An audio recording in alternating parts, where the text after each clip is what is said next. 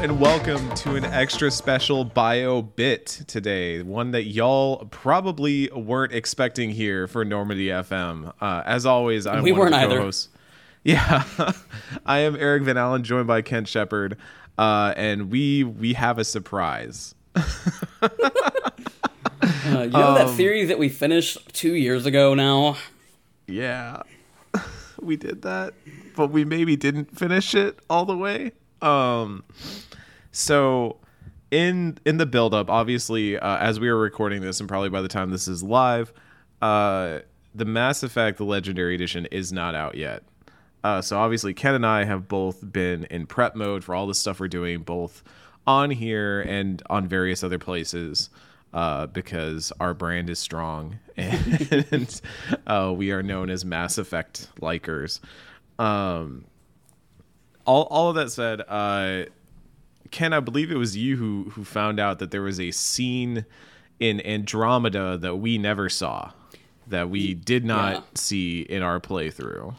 Yeah, so the wild thing is, I've played Mass Effect Andromeda, I think, 6 times at this point? 5 or 6 times at this point. I apparently never knew about, like, the game's final ending that, like, I think is probably, like, not very well known to a lot of people, because the way you get it was something that, like, I don't think a lot of people have the patience to do, and that's valid. But yeah, there is an extra scene if you hit 100% viability on all the planets in Mass Effect Andromeda, which I did not know until last night when I was watching, let me show you, on YouTube, Noah Caldwell-Gervais. He's a YouTube essayist and does a lot of, like, really deep dives into various games, including Mass Effect. And I was watching his Andromeda video just because, like, I'm trying to grasp at anything to satiate my Mass Effect brainworms that are happening right now in this lead up to Legendary Edition. And yeah, he just starts talking about this scene that I've never seen, and I was just like sat up in my chair, like, what the fuck? And message you, and it's like, oh, apparently Andromeda has, like, an actual ending that is, like, kind of the equivalent of, like, 100%, like, almost like a true ending, like, sort of in the, you know, like, you get 100% of something, and then this new thing opens up, and yeah, I just never knew about that, never came across that information in the past 4 years since this game came out. It's a weird thing, because, like, this hasn't really existed in other BioWare games. Yeah. Like, I can't think of what its equivalent would be in the other BioWare games. Like, I guess the closest thing would be having, like, the highest war readiness, like you know, readiness factor in Mass Effect 3, so that way you, like, get the best version of whatever ending you choose. Right. But yeah, it's I mean, they've never really done open world bullshit like this before. Even Inquisition, I don't think, had, like, completion percentages on maps or anything like that. It was really more like, oh, did you do the forts, and did you do, like, the one big story quest that's here, like, recruiting that one clan to your side and all that. So if you hit 100% readiness on every planet you can, like, or readiness, sorry, I'm still thinking about Mass Effect 3, 100% viability on every planet that you can settle in the course of Mass Effect Andromeda, you get an automatic message sent to you from they kind of frame it like it's another one of your Pathfinder unlocks. Like, there was another thing waiting for you to unlock once you hit 100% viability on all the home planets. And so you go back to Habitat 7, which, as y'all will remember, was the place that was definitely not, like, habitable for human life. Was supposed to have been the next human planet, or the first human planet in Andromeda. Yes. And when you go back there, your crew informs you that because you have hit 100% viability, like, basically every planet that you have settled so far has been made completely habitable for the races of the Nexus and all that. Like, they are able to settle and survive and thrive on these planets. They are now able to dedicate resources to Habitat 7. Specifically, they are now using Oh, the word that I can't think of right now. Help me out here, Ken. Describe what you're trying to say. The alien race that you The deal Remnant? with. Yeah. Don't they say they're using remnant tech or something like that? Or Well, the thing is, like, so the issue with Habitat 7 was that the remnant tech there and like the terraforming shit yes. was Yeah. not working, which is what resulted in Alec Ryder's death and all that fun stuff. And so like Yeah. now that they have the resources, they are just kind of like having to manually make Habitat 7 viable again. And I don't remember if they specifically said that they're using remnant tech or just like what the initiative had. But that is basically what's going on. It's like now that everything else is freed up for them to use those resources elsewhere, they're going back to Habitat 7 to try and... I'm pulling it up live right now just so I have the line in front of me. You know, this is a very planned and professional biobit. Okay, we're at Habitat 7. We're staring at all the swirly things. The vault here remains non-functional, but with 100% viability to invest, we've begun terraforming this world with initiative technology. And now we just get to stare at this model as it freezes for no reason because Mass Effect Andromeda. The good old-fashioned hard way it'll eventually be a home to thanks to you. And then they open up the comms line, and you can hear every Habitat world up to that point, like all cheering and cheering you on and being all happy and stuff. And then they say, in honor of your contributions and all that, and getting everything to a place where it can be stable and we can live here in Andromeda, Habitat 7 will be officially renamed, even astronomically. The planet will be named Rider 1. So that's it's, I think the only thing that weirded me out about that part specifically was it was like, I couldn't tell if they were doing that like in honor of my character or in honor of my character's father's sacrifice and all that, and trying to get things going and all that. Maybe it's a little column A, a little column B, but yeah, my reading on it initially was that it's just like the Ryder family as like a group that has been the Pathfinders and has done all of this stuff, and like it also I just think it does work in honor of Alec specifically, just because like that is where he died and that is where he had to pass on the Pathfinder role to his child. It's a nice little ending. I wouldn't say it feels like any more definitive than what you would have had in the game either way. Right. But it does, I think specifically the idea of now they're so established in the Andromeda Galaxy that they're able to start terraforming planets. Right. And that leads me to believe, like, should we come around to the next Mass Effect and all that, depending on how much time has passed, we could be dealing with an Andromeda Galaxy that is much more established and viable and not exactly like the Wild Frontier it was in Mass Effect Andromeda. Right. Because, I mean, that's where a lot of the theories are right now, and obviously they've hinted as much that the next Mass Effect could involve both the Andromeda Galaxy and the Milky Way Galaxy, so be interesting to see how that plays out, how that incorporates into it. Yeah, and it's just like a thing that I don't know if like you said, in the grand scheme of things, if that definitive or really changed this that much, but it does like have more implications about what could come next or what was planned to come next in a world where Mass Effect Andromeda was not, like, didn't have canceled DLC and all that stuff. But it also just like, I've been around, like, I played this game several times and I've been around it for 4 years, and like mostly like people that, like, you know, are just talking about it normally did not know about this for 4 years, and that is like I think speaks to, because like it is something that you have to really actually engage with the open world bullshit of that game in a way that I like. A lot of my liking of Andromeda is contingent on me not playing it like that, and like me like playing it like a BioWare game instead of some open world fucking fiasco. And I think that is generally what I tell people when they're gonna play the game. It's like, mainline it like a BioWare game and like play the things that interest you in other BioWare games, because that is where like the heart of the game is, and where I think most people that do like it do find enjoyment out of it.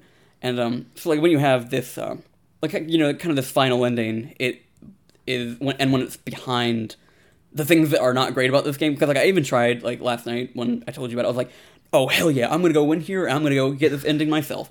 And because I think just like somehow in the midst of like I think transferring over from my PS4 to my PS5, I cleared up some save data of Andromeda. It's like because my intention was like, oh, next time I go back to Andromeda, it's going to be to play a new file. So I was like not really precious about any of my save data per se, just because like as long as I like had my writer's face and could import that in to a new playthrough, that would have been all that I needed. But yeah, so like the playthrough that I still had was the one we did for the show, and we did to some extent kind of mainline. We didn't do like every single major viability altering set of missions. Yeah, so like the percentages I had on viability just weren't that high, and then like I started to try and do those things because like you have to do side quests and shit to raise viability that raises like each raises by like 2 or 3%, and then like it starts to wear on you like, oh, I'm gonna have to do this, like this is not like a 5 or so hour investment. This is like a 20 to 30 hour investment to like 100% this game. And I was just like, you know what, I'm good. I don't want to like, because like I was looking for something to play, like something Mass Effect to do or play while we wait for Legendary Edition on Friday, and I was just like, oh yeah, this could be great. But then I was like, oh no, this is the part of the game that sucks. Yeah, and that's ultimately where it came down to. Is I was thinking about like, what's the reason why this is like so little known, that even while we were doing research about this game and getting ready and prepping and all that, I felt like I didn't read anything anywhere about any of it. And I was like, oh, it's probably because like how many people have reasonably tried to do this thing, and like Noah Caldwell Gervais is one of the few people out there who I'd expect to like really find every little thing in a video game. Yep. But it's yeah, it's like there's other stuff in other games that are like this where it's so hidden and you have to like do 110% of everything. But with Andromeda specifically, it was just like the game never really gave me a reason to want to go and do that stuff. So if the reward was a nice little cutscene, it is a good cutscene. I'm not like shit talking the cutscene at all, but I basically saw that. I was like, oh, that's nice. It's about like, a minute long. It's just a little dialogue. And I was like, oh, okay. Everybody's happy and they're honoring Ryder and they're gonna make a new planet. Everything's looking hunky dory for the Andromeda Galaxy. That's nice. And then it dumps you right back into the open world that you can now do nothing in because you finished it. Yeah, and odds are like the next game is probably going to reflect that either way. Just because like I would be very surprised if like the viability that you reach in Andromeda is going to be what they end up like in a hypothetical world where you get to import that save in some way, or like maybe use the Mass Effect archives to import it. I very highly doubt that's not something that they're gonna like be like, oh, we're gonna let the player like use like have shitty viability on certain planets, but not all of them. I think they can use like whatever time skip or like whatever to kind of like paint that in and like let you come in with like sort of like the baseline best possible outcome of Andromeda. Yeah. Well, speaking of warm fuzzy feelings, we had a lot of them this week, didn't we, Ken? We did. Because the marketing campaign for the Mass Effect Legendary Edition is in full swing, and we wanted to call special attention to, I guess, one thing in particular. There's a lot of stuff that went up this last week. They released a bunch of the deluxe content and stuff like that. That was, I think, packaged with various like digital deluxe versions of previous Mass Effect games and stuff like that. Basically, a bunch of goodies, as well as I think it's the complete soundtrack for all 3 games. And they uploaded that like on like a YouTube video too. If like you want to like have your lo-fi Mass Effect beats to chill and vibe to, whatever it's called. Yeah, it's that was pretty nice. I had that playing during the day where they were uploading that or premiering it or whatever. But the real one that I think got a lot of us was the box art creator, which is, I saw a PR person on my timeline call it like just a brilliant idea in terms of understanding what Mass Effect fans want from the Legendary Edition and what they get out of these games. And it really is, because it's like you get to pick your lineup of who you want on that Mass Effect box art, with some limitations, which I'm assuming come from what variations and stuff they had for the artwork. Right. I kind of expected this. I mean, obviously, you know, like big, you know, elephant in the room is that Caden is not one of the like, you can't slot him into. Is it called like the best favorites crewmate? or something? Favorite. Like, yeah. The ones that make the two largest pieces of the pie that's on the box art creator. You can only start slotting Caden in once you get to like trusted companion or something like that.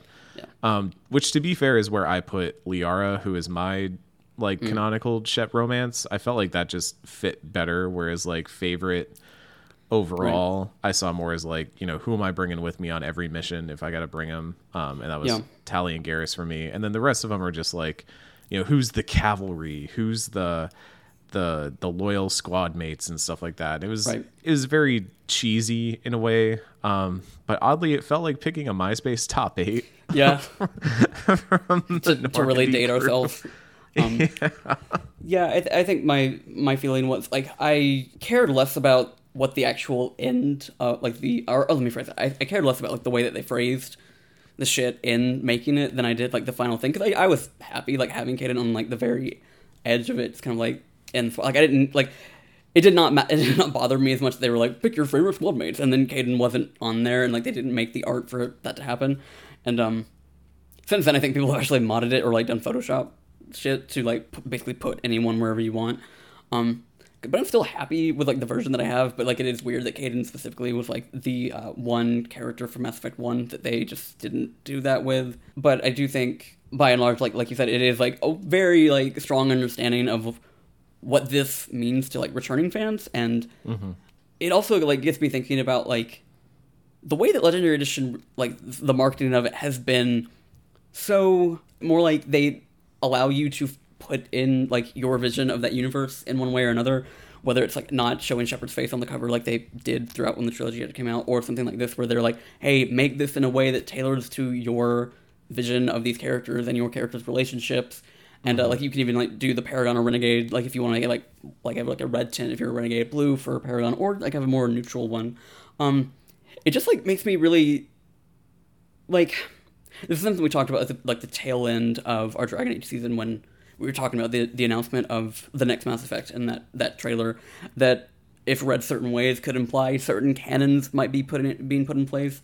Yet there's still there's an awareness here in the marketing of Legendary Edition that idea that like the quote unquote right choice or like right version of Shepard doesn't really exist. Like there are, you know, various points in the trilogy where I don't think that some choices were, or relationships, whatever it was, were given the same respect. But I think, and so like maybe that is kind of like painting the trilogy in like with like a little bit of rose-colored glasses in terms of like what it actually is able to present in terms of consequence and such. But I guess I'm starting to feel a little bit more. It's making me feel a little bit more optimistic about this upcoming game, that like BioWare seems to be very in tune with the fact that like Shepard is not one person. Shepard's sets of decisions, like none of them should be considered quote unquote right or canon or anything like that. And that sort of idea that like there are perfect endings that everyone should aspire to is like a fantasy, a delusion that everyone needs to kind of like get over maybe as we're going in. I don't know. It's just got me thinking that like I hope that BioWare seems to be aware of what they're doing in terms of the future of Mass Effect and like what it means moving forward. So Ken, I have an activity. I've been mostly silent because I've been prepping the spontaneous activity here. Oh fuck! You. Okay. As the folks at home know, we've been teasing for a little bit about having some Legendary Edition roundtables coming up, and the surprise part one of this bio bit here is that we are announcing who will be on it on this bio bit. But before we get to that, some behind the scenes info for y'all. Ken and I are planning on creating a graphic that will have all of this information that will go out on Twitter when we announce all this, when this episode goes live. To accompany that, for the background, we were going to use the box art creator to make a show box art essentially as our background for that. And so while we were talking about the box art, I thought, originally Ken and I were just going to do this off air and decided off air, but why not make this something special for the folks at home who listen to the bio bit? Ken and I are going to decide our box art right here, right now, if you're game. All right, let's do it. All right. So first up on the creator, obviously we have to go neutral because we have one Paragon and one Renegade on this squad here. Can you share screen for this, like, so I can? I can absolutely share screen here. Let me. Yep. We're on Discord. Yeah, for those that don't know, we record Normandy FM on a Discord channel. So you should be able to see my screen now. Yeah. Now, for the folks at home, the first up is selecting favorite squad mates. These are the ones that show up most prominently on like kind of right over Shepard's shoulder in the box art. And we have Ashley Williams, Garrus Vakarian, Jack, Legion, Liara, Miranda, Tali, Thane, and Rex. I was almost going to say that these are all the romanceable options, but Legion and Rex, sadly, not romanceable. It is a thing. Like, I'm looking at it and I'm like, it feels arbitrary, and that's why I'm not like super upset that Caden's not on it, even though it is like a weird omission in terms of like the Mass Effect 1 squad mates. Yeah, whatever. It makes me think that they only had like large art done for certain characters. Yeah, that is ultimately Ashley's a bit strange, but like if I've never met a person who says Ashley Williams is their favorite character, and that's not even me being like. I feel like I haven't seen any Ashley box art at all. Yeah. So I'm gonna say that I want Garrus on here for sure.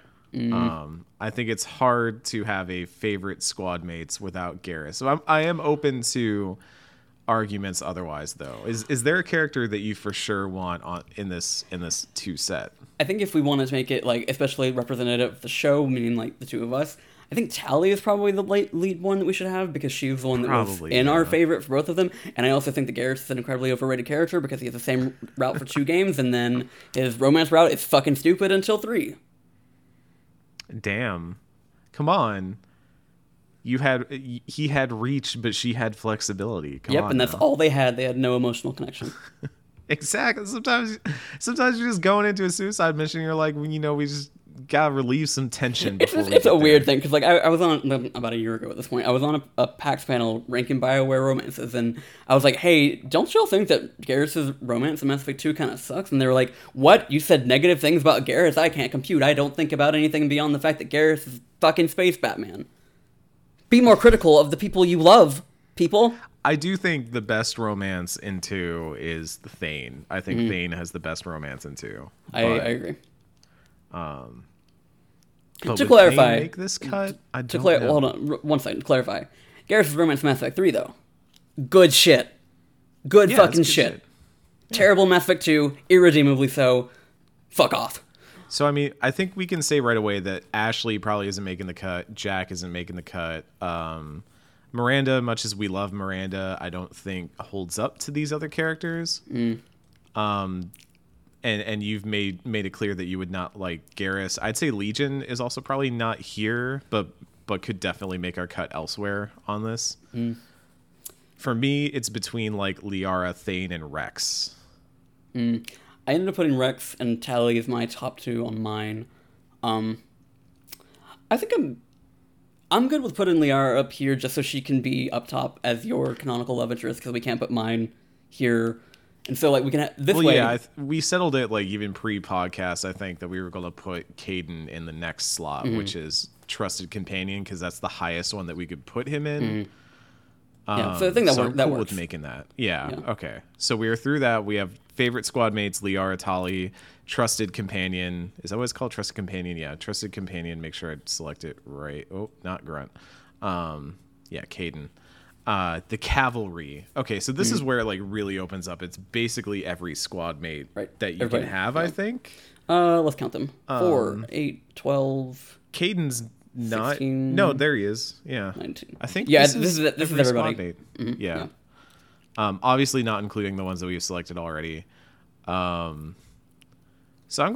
So here's the weird thing. This is where I kind of got weird about it, was when it got to these sections, I started picking based on what the name of the section was. So, like, when I saw the Cavalry, I was like, okay, who am I calling in when I need that firepower? Like, who's Fire Team B? And that was what I kind of based mine around. But that being said, this is also a MySpace top 8. I think Morden is a solid lock for the Cavalry. I agree. I fully agree. Morden's great. I think once again, we can say without a doubt that Ashley Williams is not going to be on our list at all. I'm also going to knock Jacob, James, Javik, and Zaid off. Just because those characters do not really speak to me in any way. Yeah, I think in the grand scheme of things, those are definitely on the lower tier for me. Yeah. I think every time we've done our individual rankings, which Ken and I do pretty frequently at this point, they end up near the bottom of the list. I do think we need to get Garrus in here. Yeah, this is where Garrus comes in, for sure. Yeah. Mostly on the strength of Mass Effect 3. Yes. But then this is also the point where I think we need to get Rex involved, too. Yeah, this is where I put him too. It's based on this being a collective experience, the two of us, yeah. So the backups. This is where it gets a little bit more interesting. So still in play, some notables I see: Thane, Miranda, Legion, Kasumi, who's a bit of a wild card, but she is a pretty cool character. Jack, Grunt. I'm tempted to have both Krogan boys on here, but I also love Legion. I also love Thane.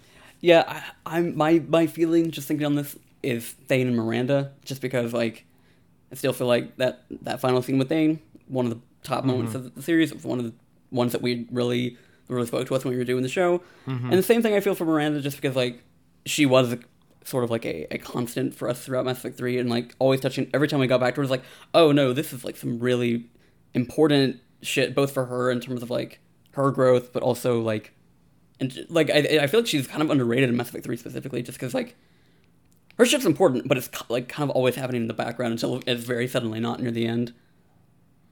Yeah.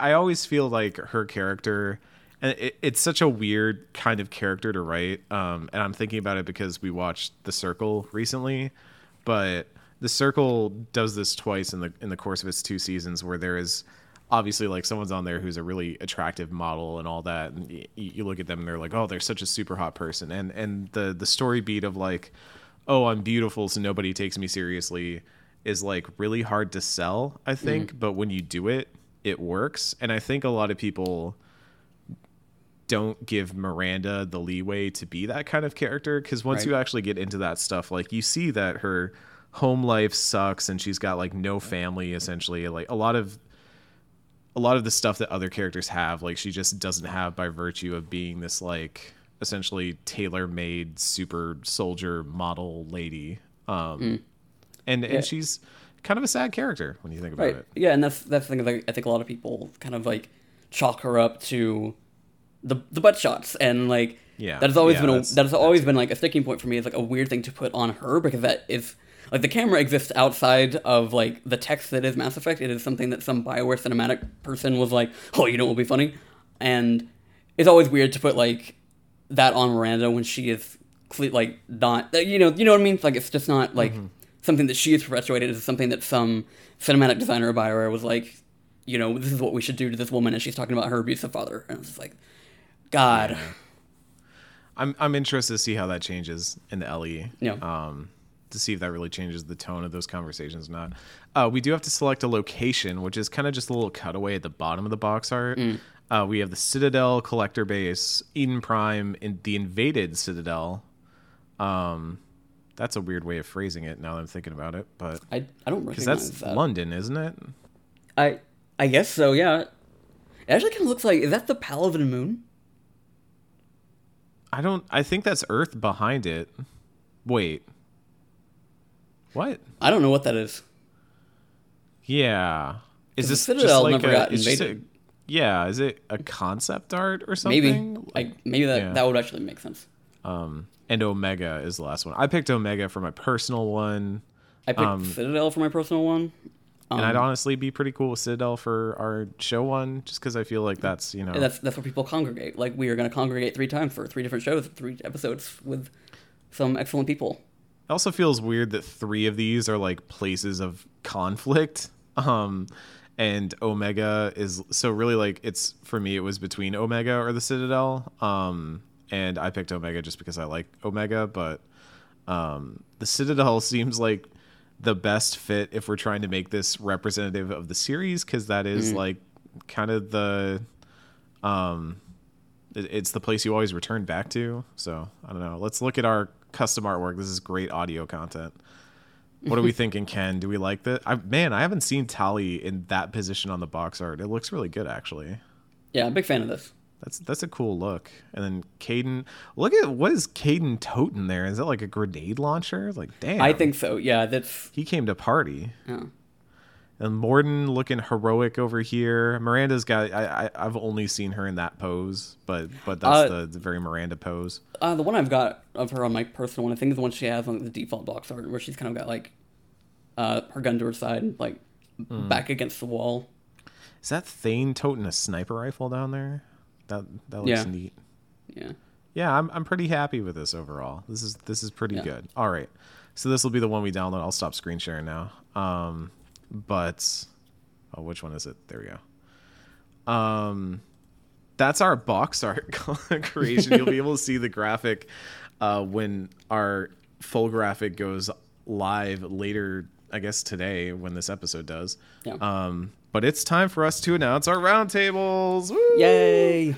So for like several months now at this point, we kind of knew when the release date for this got announced that this is what we wanted to do. Our plan is that we are going to have a roundtable for each game in the Legendary Edition. So Mass Effect 1, Mass Effect 2, Mass Effect 3. And we're going to invite some guests on. So it'll be Ken, myself, and a number of guests. And the idea is we're going to have a couple like big overarching questions. But mostly we want to like just foster discussion about these games, what they meant to people then, what they mean to people now, how we are going to talk at some length about the Legendary Edition, but I wouldn't say this is necessarily totally about the Legendary Edition. Right. This is really just kind of talking about Mass Effect at large in the context of these games. I imagine with Mass Effect 1, we'll probably spend a lot of time talking about how the LE changes stuff and whether we think those are good or bad changes, stuff like that. Whereas once we get to 2 and 3, you can expect a lot of the typical beats to come up in terms of, Mass Effect 2, what did we think of the big changes to Mass Effect 1's combat and stuff like that. And then like Mass Effect 3, how did you feel about the ending and the discussion around it? And I also would say that we have acquired a fairly robust lineup. Some old faces, some new. Majority of them are new, actually, that I think, looking at it. I think, most of these people have not been on the show before. Yeah. Overall, I'd say it's largely... It's like... Oh, no, I was going to say it's 50-50, but no, it is mostly new people. So, from Mass Effect 1, also the publishing dates. Right now, Ken and I are planning on Mass Effect 1, so basically weekly publish like we do with Normandy FM episodes, which will still be happening, by the way. Right. Yes. We are working overtime for this one, folks. But these will publish on Monday. And it's important to note they will publish on Monday for everyone on the podcast feed, but we've decided to open it up. So normally the $5 tier on our Patreon is where you get early episodes.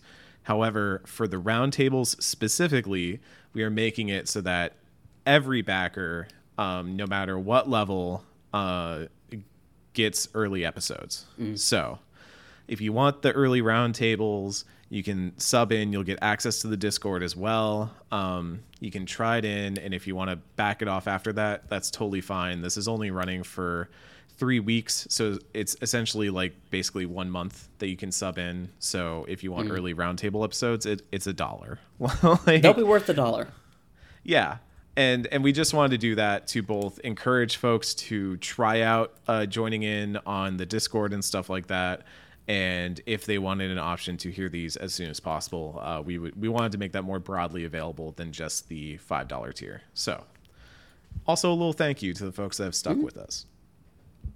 That being said, the Mondays that these will be publishing, we're aiming for May 24th as the first one for Mass Effect 1. So that'll give people like roughly a week to get their hands on with the Legendary Edition, spend some time with it.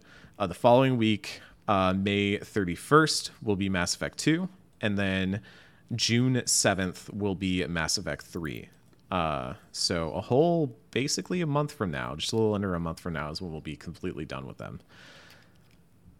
Our lineups. Dun, dun, dun. I've been so excited to talk about this since we started this. For Mass Effect 1, returning again to Normandy FM is the one and only John Warren of Fanbyte. Ken could not find a way to not get Fanbyte people back on this. There's podcast. one on literally every show. But in return, I said, "Oh, Ken, nay, nay." I have to say we've got to get some of my former coworkers on here as well. There's not been enough representation. Now, granted, I bounce around sites a little bit, so we gotta go former coworkers.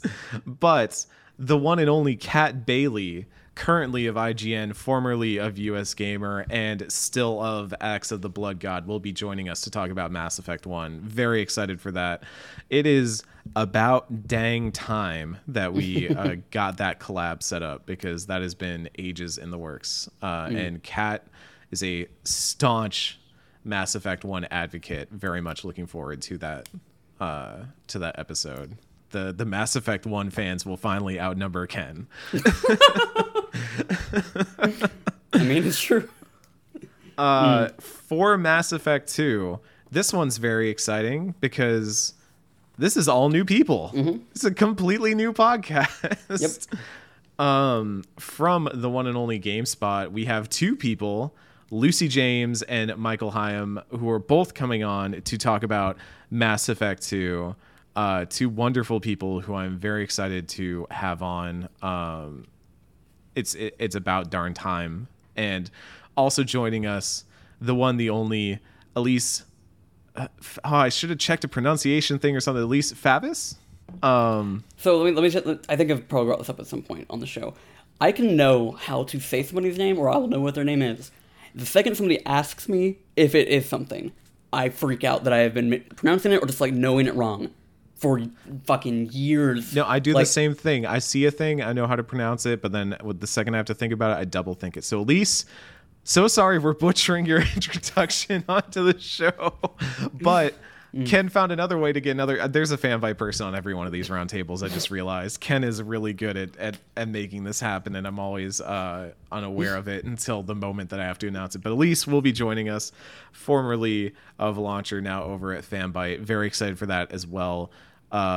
She will hopefully bring the right statue this time and will not get burned by BioWare again. That's our Mass Effect 2 lineup. Mass Effect 3, you're going to recognize two of these names. I will say the new one we have on here is the one, the only Emma Kidwell. Very excited about this. Emma is a writer at various game development places, has also written some media/journalistic work in the past. As I look at her profile, she's also recently dyed her hair. Congratulations. But Emma will be coming on for Mass Effect 3 alongside two names that y'all know well. In fact, one of them will actually be recording her Last of Us episode. Theoretically, this is the plan. We'll be recording her Last of Us episode around the same day, I think, as we are recording the Mass Effect 3 roundtable. Ash Parrish will be returning to the podcast to talk Mass Effect 3. And of course, we can't do any of this without the one, the only Nat. Nat will be back. We can't do this without her. How could we not? I'm very excited for that. It's about darn time. We got Nat back on there. I mean, Nat's going to be back for some Last of Us as well at some point, but it's about darn time Natalie got back on here. So that's our lineup. It's finally out there. That feels like a weight off my shoulders. Yeah, Just trying to keep this secret. We've been planning it from like the message that we have where we've got it pinned in our Slack is 3 months old, so that this has been in the works for a while. So this started in February when we were planning it. And of course, there were folks that we wanted to bring on, but couldn't make scheduling and stuff like that work. But we were really happy with everyone that we got on. I mean, pretty much all of our first choices got on here, and we have some lovely new folks on to share their thoughts about Mass Effect. It's very exciting. Like, yep. I've been just brimming with the excitement of all the Mass Effect we're going to get into. The plan for these roundtables are to be, obviously, since we're going to have 4 to 5 people on every one, it's going to be a lot more discussion based. It's going to be a lot more freewheeling, with kind of just some general discussion guidelines. We're going to try and keep it within probably about 2 hours a pop. But we're not going to cut off conversation if conversation gets good. But very excited. We'll be confirming all of that later today. And putting the graphic out and everything. In fact, we are sending out messages to people, letting them know that the announcement is going live today, while Ken was talking about Mass Effect Andromeda. So it's very exciting. I hope y'all are excited too. At this point, we are less than a week away from the launch of the Legendary Edition.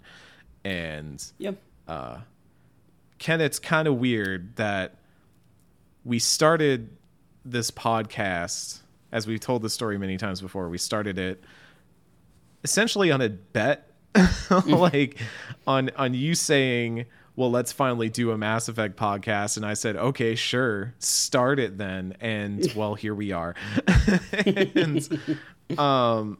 But the way it timed out in terms of we've now, like, the Legendary Edition is coming out. Now there's a new Dragon Age on the horizon. Now, like, we started covering The Last of Us, and all of a sudden there's a Last of Us remake potentially in the works. So if you have a game you would like to get a remaster or a remake, just hit us up. But it's been really actually, the other game we're talking about doing right now too also has a remaster coming out, and I'm just now realizing that. Ken, we have a superpower.